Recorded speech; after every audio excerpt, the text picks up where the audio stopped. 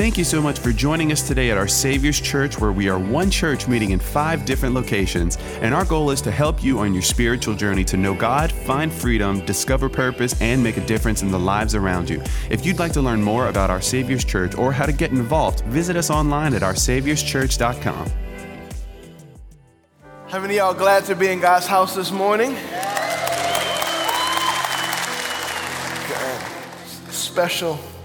It's special to be together, a spiritual family. My name is Pastor Gabe.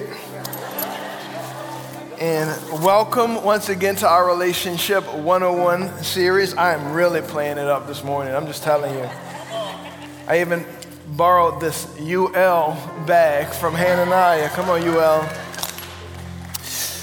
Well, good to be with you guys this morning. And of course, alongside my lovely bride, Lauren, we serve as the lead pastors here at the Broussard campus, and we are ready to dive into God's Word. As you've already heard, we are in the middle of a series, but today is Small Group Sunday, and so you're going to hear a little bit more about that. During the message today, you have the opportunity to leave this room and to connect with one of our small groups. We have Bible studies, we have freedom groups, we have our discipleship groups, and we have our topical groups. So you guys are going to get the opportunity to meet new small group leaders, connect with small group leaders, and hopefully really connect today. So anyway, how many of y'all enjoyed Football Sunday last week? Was that fun? Was that good? We had Zion Chris is an incredible, godly young man come in, and he and I were chatting. We chatted a little bit this week, and I asked him, how was it? And he said, Pastor, I really sense Jesus there. That's a big deal, because how many of you know we don't do this to impress people. We don't do this to have quote unquote celebrities. We do this to honor Jesus. Come on. Y'all agree with that? And for someone who doesn't know you to come in and say, I just sense the presence of God there with you guys. And so just something really, really special. Anyway, we're continuing in our series, Relationship 101, so I want to pray and dive right into God's Word. Father, we love you. We are grateful to you. Every good and perfect gift comes from you. Lord, the gift of being together with spiritual family, lifting our hands, lifting our voices, and now to hear your word. And Lord, I pray that this word would shape us. Pray that you would, God, touch the deepest recesses of our hearts, our souls, God. Get to places that we've stubbornly resisted you. Speak to those places today. Lord, heal those places that have been sensitive to the touch. Come with your word, Lord, like a salve, I pray, and heal souls. I pray you would renew our minds today. Our minds are full of the things our society and our culture and the world has told us. This is who you are. This is how you're supposed to be. Lord, renew our minds. Renew our minds with your word. Teach us what your word has to say. You define us. You are our dad. The job of a father is to define your people, define your church. And I pray for healing in today. In this sermon, in this word, I pray healing would take place. Do what only you can do. And I ask once again, Father, glorify Jesus, your son, through me as we talk about this relationship that so closely represents you and us. In Jesus' name, and all God's people said, amen, amen. I mentioned this in our first week of this series, Relationship 101, that you can find the greatest joy and the greatest heartache and pain in the same place. Relationships. Isn't it amazing how the people that are the closest to you can bring you such a joy and get on your last nerve all at the same time? Right? So today's message, we're talking about Relationships 101, but in particular, Marriage 101. Today is the marriage portion. 2 weeks ago, we spoke to the singles. Come on, single people, where y'all at? Raise that left hand up. Come on, the one without the ring. And we spoke to friendships. We spoke about choosing our friends wisely. And even last week, we talked about having the right team around us. But today, we're focusing on marriage. And really next week, so today is Marriage 101.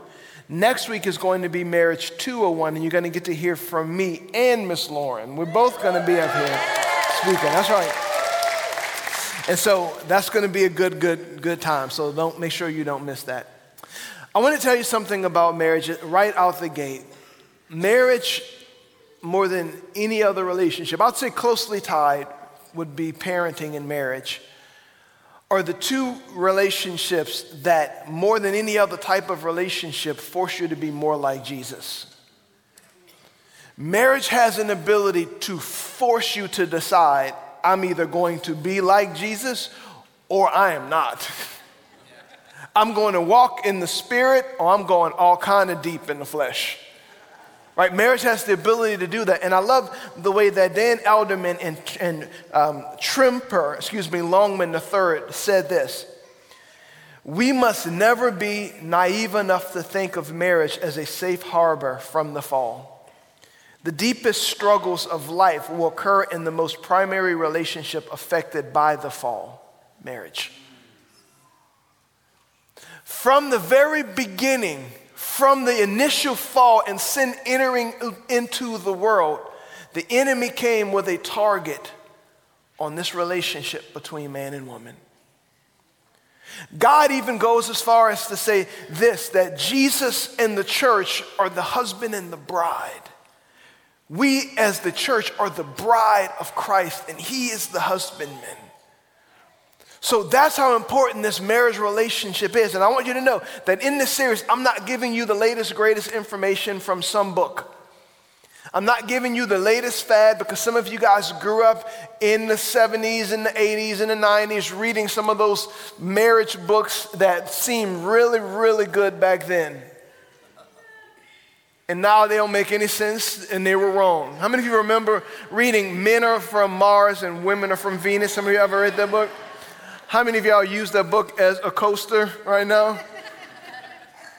Right? And so I don't want to give you information from a book and from some theory. I want to give you wisdom from the ancient book written by the God who created you and who created the institute of marriage. And I want us to see what he has to say about marriage. Are y'all with me? And here's why this is important. Because even within the church today, the divorce rate is on par with where it is in the world. That means that people are sitting in churches all over the world every single Sunday, lifting up their hands, singing gratitude, and ending the relationship that God called to be the closest to them in their lives every single week. So it's important not only for us to hear these things, but to apply these things. And I'm just telling you, I'm going to challenge you today. I hope you're okay with that. Even if you're not, I'm going to challenge you today. So just bear with me, strap in, we're going somewhere. I want to help. Listen, my name is Professor Gabe, and I'm your friend. I am your friend. Let's go right to the book of 1 Peter chapter 2, verse 13. This is what it says.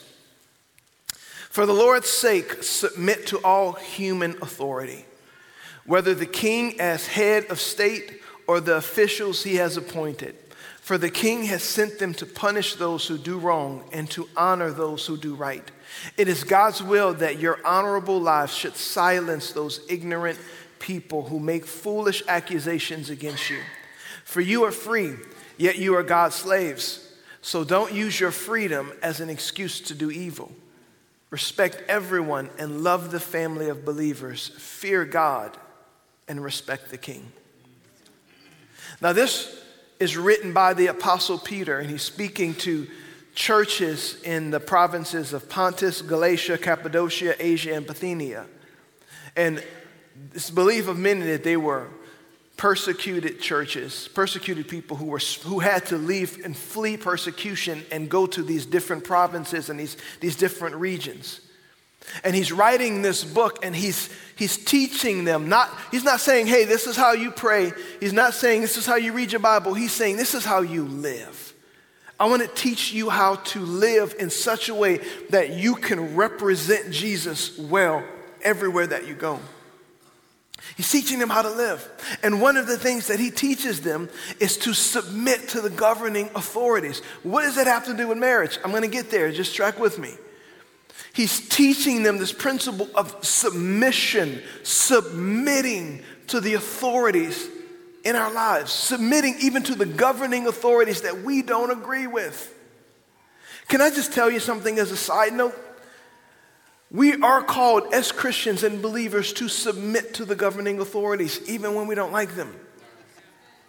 We are called to pray for the governing authorities, even when we didn't vote for them.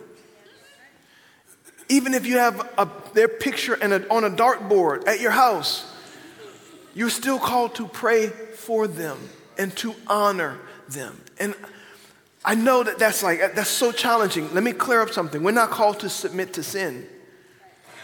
If the government is telling you to do something that is against the word of God, we submit to a higher authority in those cases. We submit to Jesus. We submit to God's word.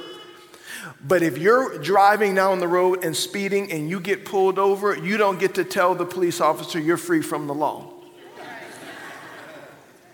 You get a ticket or you go to jail. Right? We are called to submit to the governing authorities. I don't know if I agree with you, Pastor. You don't have to. His word just said it. You're really showing me who you disagree with. Some of which the governing authorities in this day were persecuting them.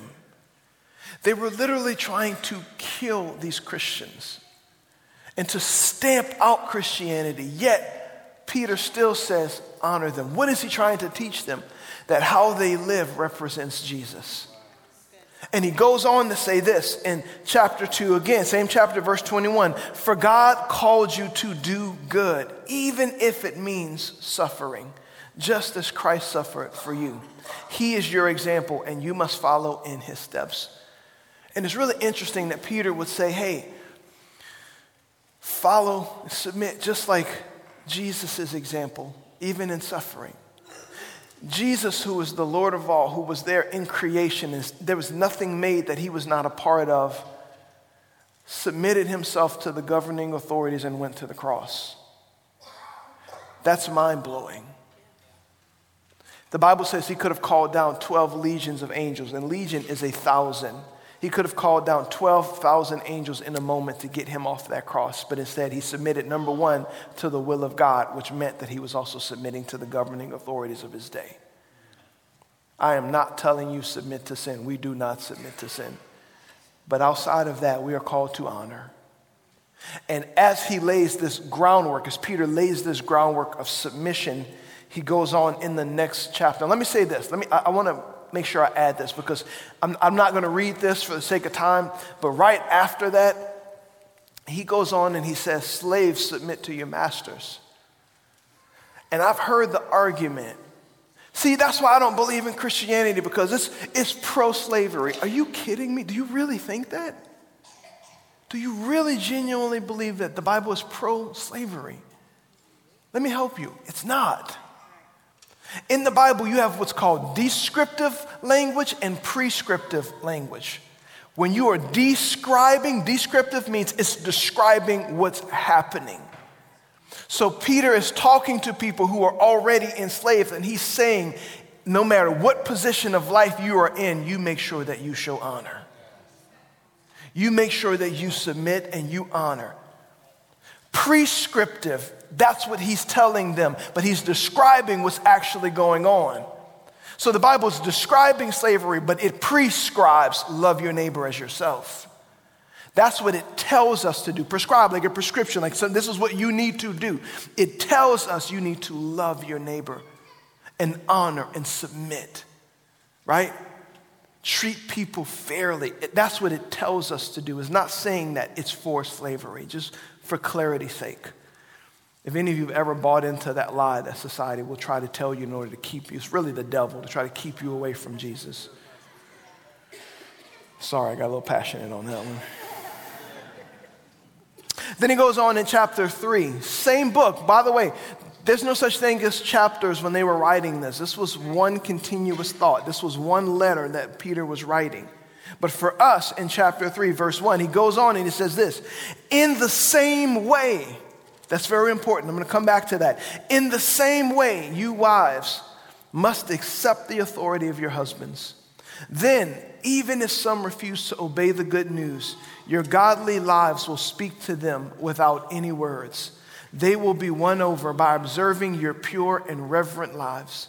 Don't be concerned about the outward beauty of fancy hairstyles, expensive jewelry, or beautiful clothes.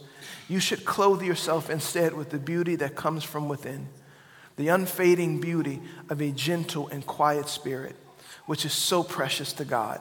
This is how the holy women of old made themselves beautiful. They put their trust in God and accepted the authority of their husbands. Now, the Bible is using the word submission is saying accept the authority and submit to it. It's the same word that it used when talking about the governing authorities. It's the Greek word hupostasis, hupostaso, and it basically means to arrange under or to subordinate.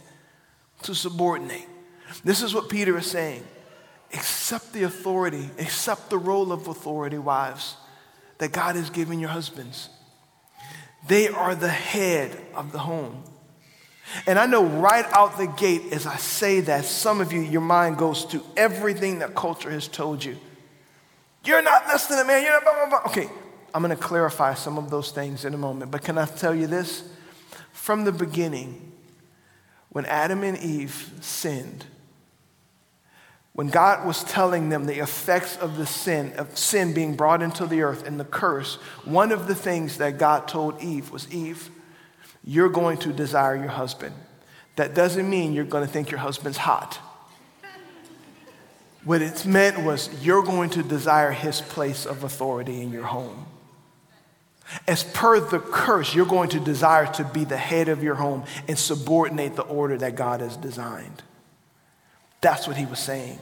So from the curse, that's what causes us to battle and fight for the place of the position of leadership within the home.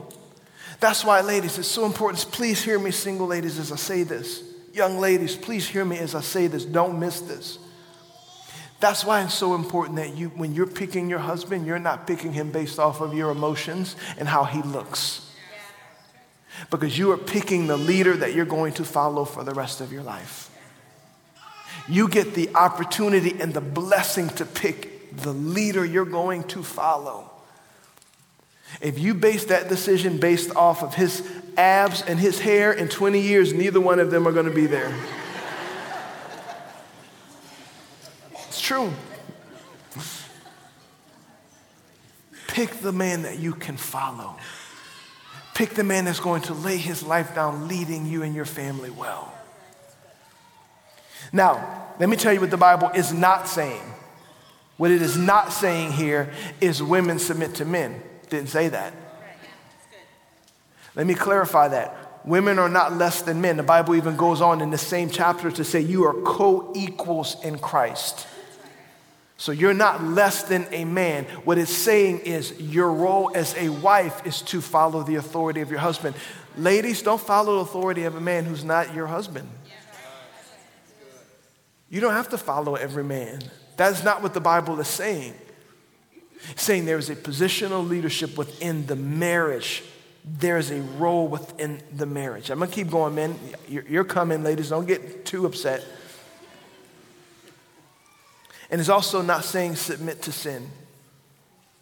It's also not saying that if your husband, who may be an unbeliever, is trying to get you to sin, you don't submit to that. Because again, the ultimate authority is Jesus. That's what we submit to. It's also not saying, because it talks about adorning yourself and all, it's also not saying don't take care of yourself. It's not at all what it's saying. As a matter of fact, some scholars believe that in that day, when a woman got all like decked out and whatever they decked out in 30 AD, however that looked, some scholars believe, and I tend to agree with this or believe this, they were saying, hey, I'm available. I'm available. So it's potentially what Peter is saying here is don't honor your husband by getting out there and flaunting yourself. Honor your husbands by your quiet and meek spirit. That's how you honor your husbands. Well, Pastor, that's not my personality. I'm strong. Can I just tell you something? We're not against strong women in this church. God made you strong. God designed you to be strong. And like I said before, we are pro-strong women, but we're pro-stronger men. We are pro-stronger men, men rising up to be the leaders that they are supposed to be within their home. Pastor, you against strong women? Have you met my wife? For some of you, have you met my mom? Most of you, have you met Lily, my youngest daughter? Not at all. But here's the thing. Your personalities may be strong and domineering, but there's something required of you called meekness. And meekness is not weakness. Meekness is strength under control. It's learning how to control your strength. It's learning how to temper your strength. It's something that is said of Jesus, that Jesus was meek. This is the man who had the ability to do anything he wanted because he created it all, but rather, the Bible says he would not have even bruised a reed. That's how gentle he was. A person who can let their emotions fly wherever they want to is not strong. That is a pure epitome of weakness. Meekness is strength under control. Y'all with me? Yes. The Bible says that that's precious to God. Then Peter goes on to address the men. And he says this, verse 7, in the same way, again, we're coming back to that word, in the same way, you husbands must give honor to your wives. Treat your wife with understanding as you live together. She may be weaker than you are, but she is your equal partner in God's gift of new life. Treat her as you should, so your prayers will not be hindered. That's strong. I want to go back to this for a moment because it's very important. It begins by saying, in the same way. I want you to see the progression of thought here. In the same way as wives submit to your husbands, in the same way as slaves submit to your masters, in the same way as submit to the governing authorities. The whole thought of what he's trying to teach us is the role of submission. And then he even tells the husbands, in the same way, what is he implying? Submit to your wives. That means that every time you've pulled out that scripture, men, submit to me, the Bible says, she could probably do the same. Because we submit to them as well, but the way we submit is different. We submit by laying our lives down to lead them well. We submit by dying to what we want so that they are taken care of. Her needs are met. Her soul is tended to. That is how we submit ourselves to them. We don't do what we want. We do what's best for everyone. Are y'all with me? I want to unpack this. And it continues to say, it says, treat your wife with understanding. You want to know why it says that? Because we don't understand them.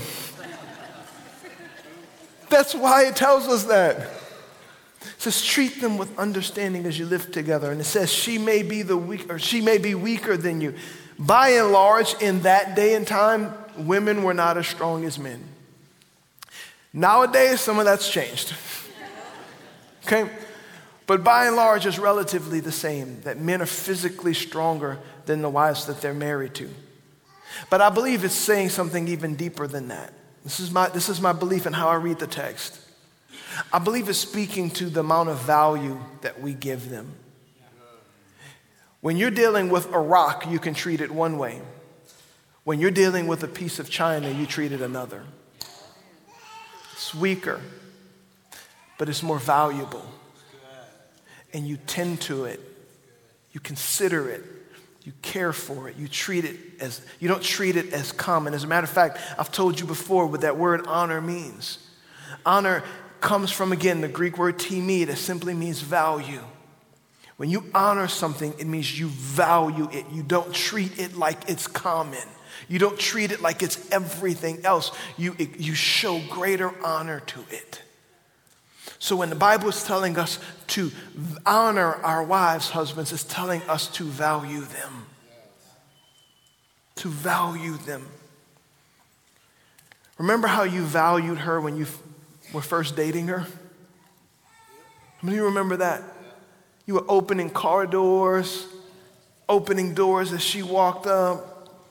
Some of you are wondering why your marriage is a wreck. It's because you stopped doing the things you did to get her. Man, it's quiet in this church. They used to say it like this in the old school church: it's tight, but it's right. Treat them with understanding. Treat them as the weaker vessel. So, Pastor, well, let me just say this. It says, so your prayers aren't hindered. That's a very strong point to make. I don't understand that, Pastor. Let me tell you what I believe that this text is saying. Have you ever tried praying together with your spouse when you're in the middle of a heated argument? How many of you feel revival breaking out in your home when that happens? How many of you feel like it's just an open heaven and the angels are flying? No, it's like dry as a bone. Your prayers are hindered when your unity with your spouse are not intact. It's just a part of it. So, this is what I'm saying. If you don't get anything else from this message, and I'm going to get into some practicals. Way more practicals next week, as you guys hear from my wife and I. Way more practicals. That's going to be in 201. Right now, you got to endure 101. Here's the heart of what I'm saying. At the core of your marriage needs to be two things: submission to one another and honor for one another. Some of you are wondering how to fix things. Submit to one another and honor and show value to one another. Well, she's this and she's that. Are you submitting and honoring? Well, Pastor, if you understood him, okay, I'm not talking to him, I'm talking to you. When I'm counseling people and they come into my office, listen, I don't even like counseling people when they're individual. Like when there's a marriage conflict and one man comes and she's doing this and this, and I counsel her and he's this and that, and then you get them together and you go, oh, now I get the full story. Right? But I will tell them from time to time, if they are individual, listen, thank you for telling me everything about her. I would tell her something if she was here, but she's not, so I'm going to tell you what I see in you. So don't look, they're doing this. I want you to walk out of this room going, what do I need to do? What do I need to change? Are you submitting to one another? Are you honoring and valuing one another? It's very practical. So wives, are you submitting to the leadership of your husband? Husbands, are you honoring and valuing them? If not, here's the question. How's that going? If you're doing it the way the books told you, how's that going? If you're doing it the way society or the way your parents or the way their parents, how's that going? I want to very practically say this. I want to go down a list of some lessons. We're going to start with Wife 101, and then we're going to go right into Husband 101. And I promise you'll have enough time to go to Burger King as you leave.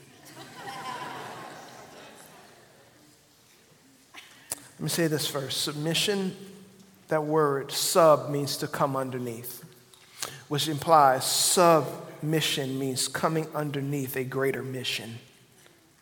And the mission of your family, the mission of your home, the mission of what God can do in you if you just come underneath his plan. Wife 101, lesson number 1. If you're taking notes, ladies, write this down.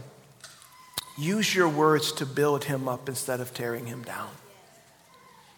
Use your words to build him up instead of tearing him down.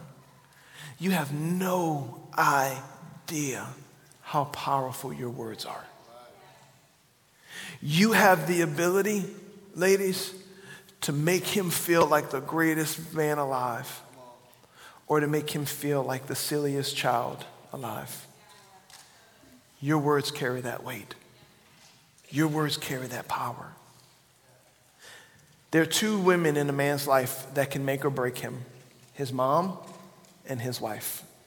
And both of those things are predicated on the words that they say over him. I know he's not perfect. I know he makes some bonehead decisions. But you can push him further. Most men, some of us are just dense. It takes us a while. Most of us know when we've done something dumb. We know when we've failed. We know when we've messed up. But your words have the ability to encourage him to keep going, to do the right thing, or to make him feel like I will never be anything more than a failure. Your words carry that weight. Your words carry that power. Even behind his back, there's nothing so special like a man finding out that his wife is saying great things about him, not just in front of his face, but behind his back. Yeah. Do you tell other ladies how amazing your husband is? Well, that just seems corny. That seems cheesy. Okay, then miss out on this blessing. And for some of you, it's like, that doesn't feel natural. Let me help you with marriage, okay? When it comes to marriage, I can remember my wife and I, when we first got here to OSC 10 years ago, I was more married to ministry than I was to her. It's a fact. It's the truth. And our marriage was not in a very good place at all when we first got here 10 years ago. We were fighting, we were arguing. I can remember one time, I was telling a couple this recently, only God, we're in the middle of an argument, living in the duplexes back there, and somehow her phone was on the kitchen table and it went off, and the number that it happened to call was my pastor, who got to hear the entirety of our argument. Tell me that wasn't God. And I can remember some of the arguments and the back and forth and the stuff that we had. And I can remember her one time, my wife was making a concerted effort to not be so cutting with her words. And we were in the middle of an argument, and I saw her catching herself and not saying something. And you know what I did, man? Why are you being fake? I know you want to say that. Oh, come away. No, this is church, not Jerry Springer, so hold on. But I was like, why are you being so fake? And I remember going to my pastor, and he said, why would you do that? You know it doesn't come natural to her to do this. But she's making the concerted effort to try and change. So encourage her to go forward instead of calling out her effort. So why did I tell you all of that? I'm not sure. But I'm joking. I told you that to say, at times it's not going to feel natural, but that doesn't mean it's not right. Build him up with your words in front of him and in his absence. Number 2, ladies, let him lead. Let him lead. Remember this, as the leader, your husband is responsible by God for your family. When he stands before God, he's not just standing before God for how he lived his life. He's standing before God for how he tended to your family. That is his weight and his responsibility to bear. And every time you make it difficult for him to lead, you make his job 10 times harder. And you cause him to question himself 10 times more. And you make him more insecure. And you know this as well as I do. Insecure leaders don't make great decisions. Let him lead. Will he do dumb things? I promise you he will. I can assure you he will. He will need your wisdom. He will need your advice. He needs to honor your words, but he also needs to lead. Some of you are so exhausted because you keep taking the reins of leadership in your home, and you were never designed by God to do that. God designed his broad shoulders to carry that weight. You have the ability to empower him to make decisions. Give him the wisdom that he needs. And some of you, you sit back and you wait for him to fail so you can say, I told you so, instead of getting on your knees and praying that God gives him the wisdom to make the right decision. I know it's tight, but it's right. Don't email me after this message either. I don't know if I can let go, Pastor. You don't know what he could become when he feels the weight of making the decisions for your family. I rethink decisions I have to make when I know she trusts me. When I know I'm the one who's going to have to make this call, I feel the weight of it and I try to lead it well. I'm going to go back to something. Well, let me just say this. I'm going to hold that. Number three, pray for him. Pray for him. He knows when he's not leading well. And there's times where you can tell him, and you should tell him. But there comes a point in time where if he's not listening to you, you pray that God will speak to him because he'll listen to God. He'll yield to God. And he needs your wisdom again, but he also needs your prayers. Pray for him. God, give my husband wisdom. Lord, help him. I know he's dealing with these things. Help him. Pray for him. Number 4, I'm going to fly through these so I can hurry up and get to the men. Meet his needs. Meet his needs. And I'm not going to go too far in this. We will go more further into all of the practicals next week. But I am primarily talking about meeting his needs sexually. Meeting his needs sexually. You have, ladies, the ability to meet a God-given need inside of your husband that only you can meet. Only you can meet. If you want to see a frustrated man, watch a man. Look at a man who is not having that sexual need met in his life by the woman, the only person who can give it to him. You want to know why he's angry all the time? He's frustrated. He's frustrated. Don't use that as a manipulation tactic. Don't withhold that. Because when you do, you think you're hurting him, but you're really hurting y'all. And you're hurting your family. Meet that need in his life. Listen, the way that you feel about communication and intimacy, he feels that way.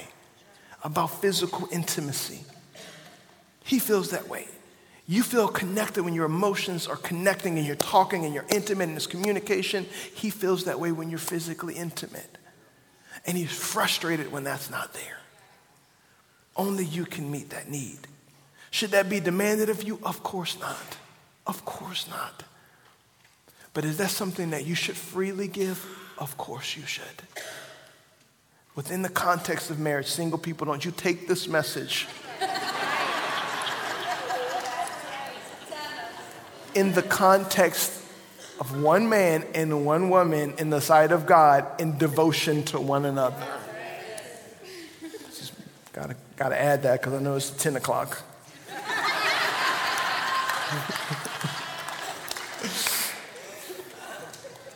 It is a big deal. It is a big deal. It's something that's met in his soul when that happens, and it's not when it's not. Husbands, to you, before all the ladies leave. Husbands 101, consider her. Now, men, let me just tell you this. Take notes. Because if you're not and you're sitting next to your wife, let me help you. Show her that you are listening. Take notes. Consider her. Do you ever stop, men, and think about your wives? Let me just stop there for a moment. Do you ever stop in the middle of your busy workday? Do you ever stop and go, let me just think about her? I wonder how she's doing. Let me text her and tell her I love her. Let me just stop and tell her I'm thinking of you. That's called considering your wife. And maybe you grew up similar to me or other men where you feel your primary responsibility is just to provide, and that's the way that you show that you love. That's very important. You should not neglect that, and many in this generation do. Some of your love language needs to be a job. Get a job. It's funny, but it is truth. Don't tell her you love her and not show her. But don't just show her and not tell her. Because for some of you, you go, well, Pastor, I told her I loved her when we got married. If it changed, I'll let her know. Good luck. I'm not even Catholic, but a numen de Patria, Patria de Filio, Spiritus Sancto.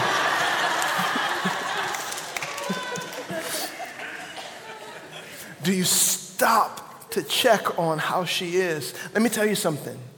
Your wife is your garden. As a matter of fact, that word husband is a gardening term. I don't know if you know that or not. But a husbandman is someone who tends to a garden. And you have what you are producing. You have what you are producing. A gardener, a husbandman, they go to the garden and there may be weeds that they got to pull out. There may be times where they need to let the sun get in there. They have to water it. They have to work it. That is how, husbands, you have to lead your wives. If you plant apple seeds, what do you get? If you plant orange seeds, what do you get? If you plant nothing, you know what you get? Weeds. Weeds. When you are not tending to your wife and you're not speaking truth into your wife, you know who is? The devil. As a matter of fact, when Eve fell, we don't know where Adam was. But he either didn't step up to the plate to block the serpent, or he wasn't there tending to her when the serpent came. Man, you have what you are tending to. Check on her heart. Ask her what's in her heart. Speak truth where there's lies. Let me help you, men, as well. Engage in conflict. We don't like that, I know. Some of you would much rather fist fight 3 men in a bar than have an argument with your wife. That is a fact, ladies. I know you don't get that, but it really is a fact. Because at least with the fight, it's over in like 5 minutes.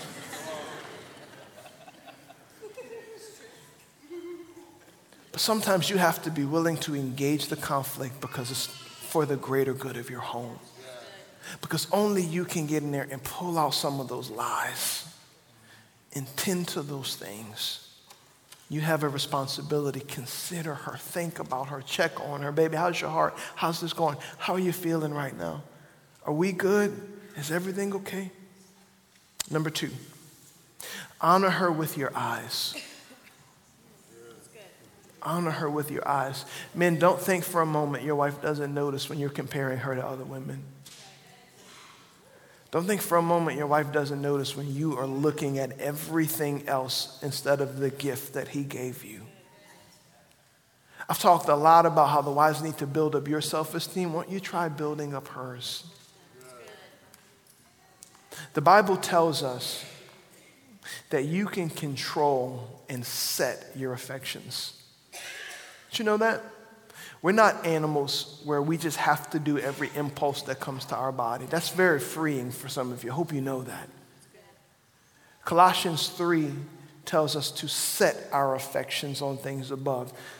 It connotes, it gives this idea that you have the ability to set what you're going to be affectionate about. Some of you need to set your affections back on your wife. Instead of going, she's not this or she's not that, be grateful for her. And I know this is a lot of information, and if you have kids, please cover their ears when I say this. But Proverbs even tells us, let the breast of your wife satisfy you. The wife of your youth. Let her satisfy. Set your affections on her. Instead of walking around going, I like that, I like that, I like that. Look at her and go, I love that. I love her. You can control that. Some of you need to rediscover your wives. You need to sit down and fall in love with her again. Set your affections. Honor her with your eyes, men. Number 3, cover her. Cover her. And I mean a number of different things with that, but primarily I'm talking about praying for her. Pray for your wife daily.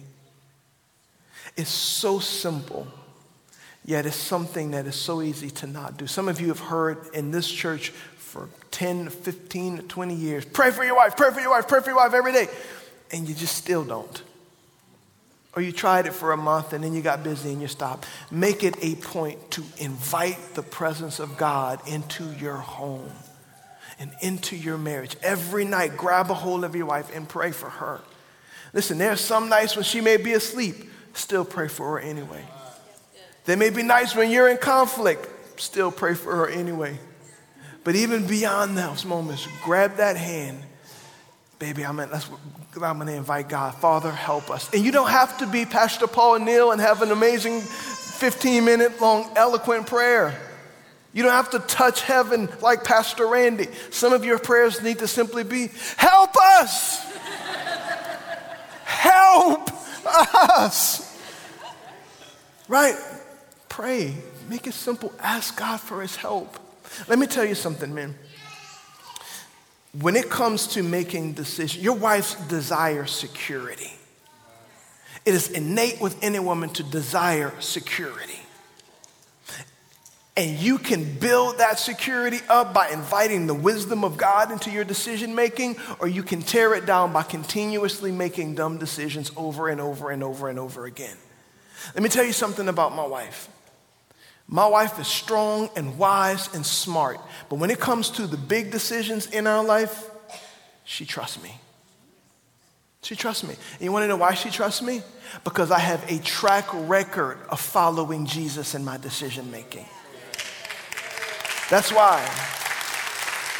I wish she would trust me, because if you keep making selfish decisions that only benefit you, why should she trust you? If I'm going to tell them to submit to you, I'm going to challenge you to lead well. To lead well. She trusts me. Big decisions, she trusts me. Now, whether or not directions when walking around D.C., that's a whole nother thing. But I can go to my wife, baby, I feel like God wants us to do this. You know what she says most of the time? Whatever you think, I trust you. That both builds me up, and it puts the weight on me to make sure that I'm making this decision the right way. Lead your wives well.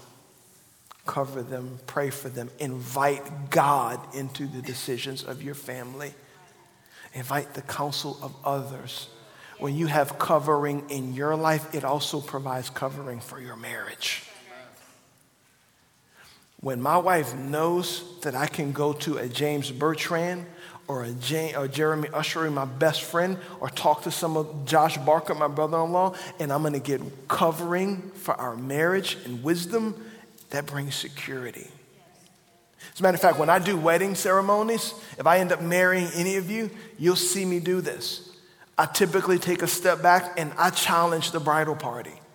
And I tell everyone in the bridal party that prior to this moment, your responsibility was to do what was best for him, and your responsibility was to do what was best from her. But from this moment on, they are now one. And the reason you are here is to provide covering and protection for them as one. It's one.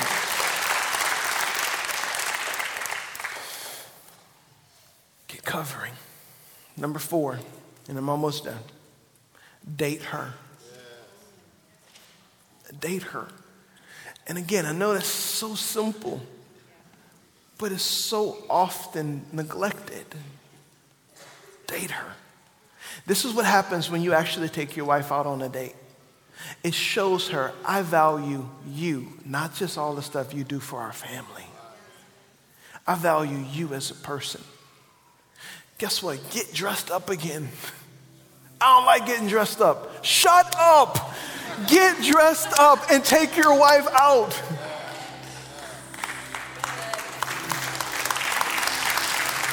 I'm trying to help. I love you. Sorry that was harsh. I apologize. I've learned to say that a lot in marriage. I'm sorry. I don't have a lot of money, Pastor. Take her to Starbucks. Go sit down. And listen, ladies, I know y'all wanted me to say Charlie G's, but if you're on a budget, take her to Starbucks. But sit down and just make her feel heard. Make sure she knows there's communication between the two of you. And you are not only valuing all that she produces for you, you are valuing who she is. Wives, let me just tell you this. Please hear me. Even when your husbands have not seen you, God does. Even when your husbands haven't recognized you and you just seem like a producer, right? When you have babies, you're the milk producer. And when he comes home, you're the producer for his needs. Some of you, even in this message, you felt like it's heaped weight on you. That is not the heart.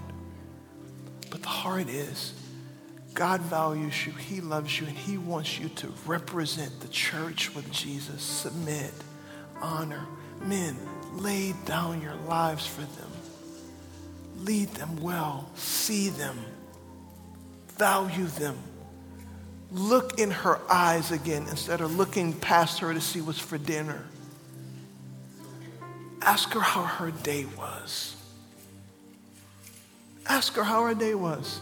And how about this? Don't be on your phone looking at Facebook when she answers. The last one, number 5. You initiate. You initiate. And that has a lot of different meanings. Oh, Pastor, I just wish my wife was more physically intimate with me. Do you initiate it? Well, I'm scared she'll reject me. Get over that. Initiate it. Initiate it. Well, we need to be in a small group. Well, have you initiated that? I wish she was coming to church with me. Have you asked her to? Have you gotten the family up and helped with the kids and say, we're going to church? Let me help you. You're the leader. Leaders lead. Leaders initiate. We need to have a tough conversation, Pastor Gabe, and she won't. Then you start it. Leaders lead. You being the leader of your home doesn't give you the free pass to do whatever you want. It gives you the weight and responsibility to lead it well.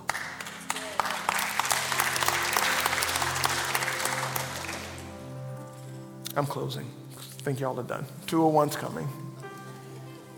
Why should we have a good marriage? Because we belong to Jesus. That's why. Why should I submit to my spouse? Because I'm submitted to Jesus. There are many, many times that I've not wanted to do the right thing by that woman, and she's not wanted to do the right thing by me. But you want to know one of the common threads? We're both submitted to Jesus. And we know that's what he wants for us. So we do the hard thing, and we do it his way. And because we do it his way, he blesses us. We don't have a perfect marriage, but we have a good marriage. 15 years is coming upon us. We got married 26, 27, 15 years, March 1st. Yeah.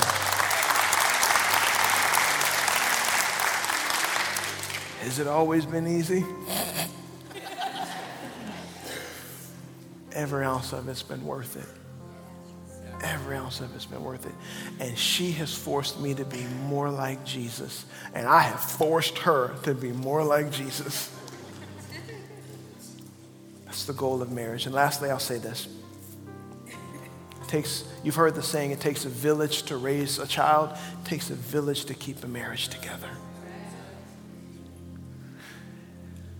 When you need an example, maybe you've never had one. Maybe you've never seen what a healthy marriage is supposed to look like. And even the ones you see on TV, you find out behind closed doors, they're not saints. I encourage you, when you find one, you latch onto it like a pit bull until you find out how they got that, what they did, what it took. I sat here preaching in the first service, and Pastor Paul and Miss Lynn sat right there on the front row. And you know who amened me more than any other person in this service? Lynn Neal, who's been married for 40 plus years and knows that what I'm saying from God's word is true and is living proof of it.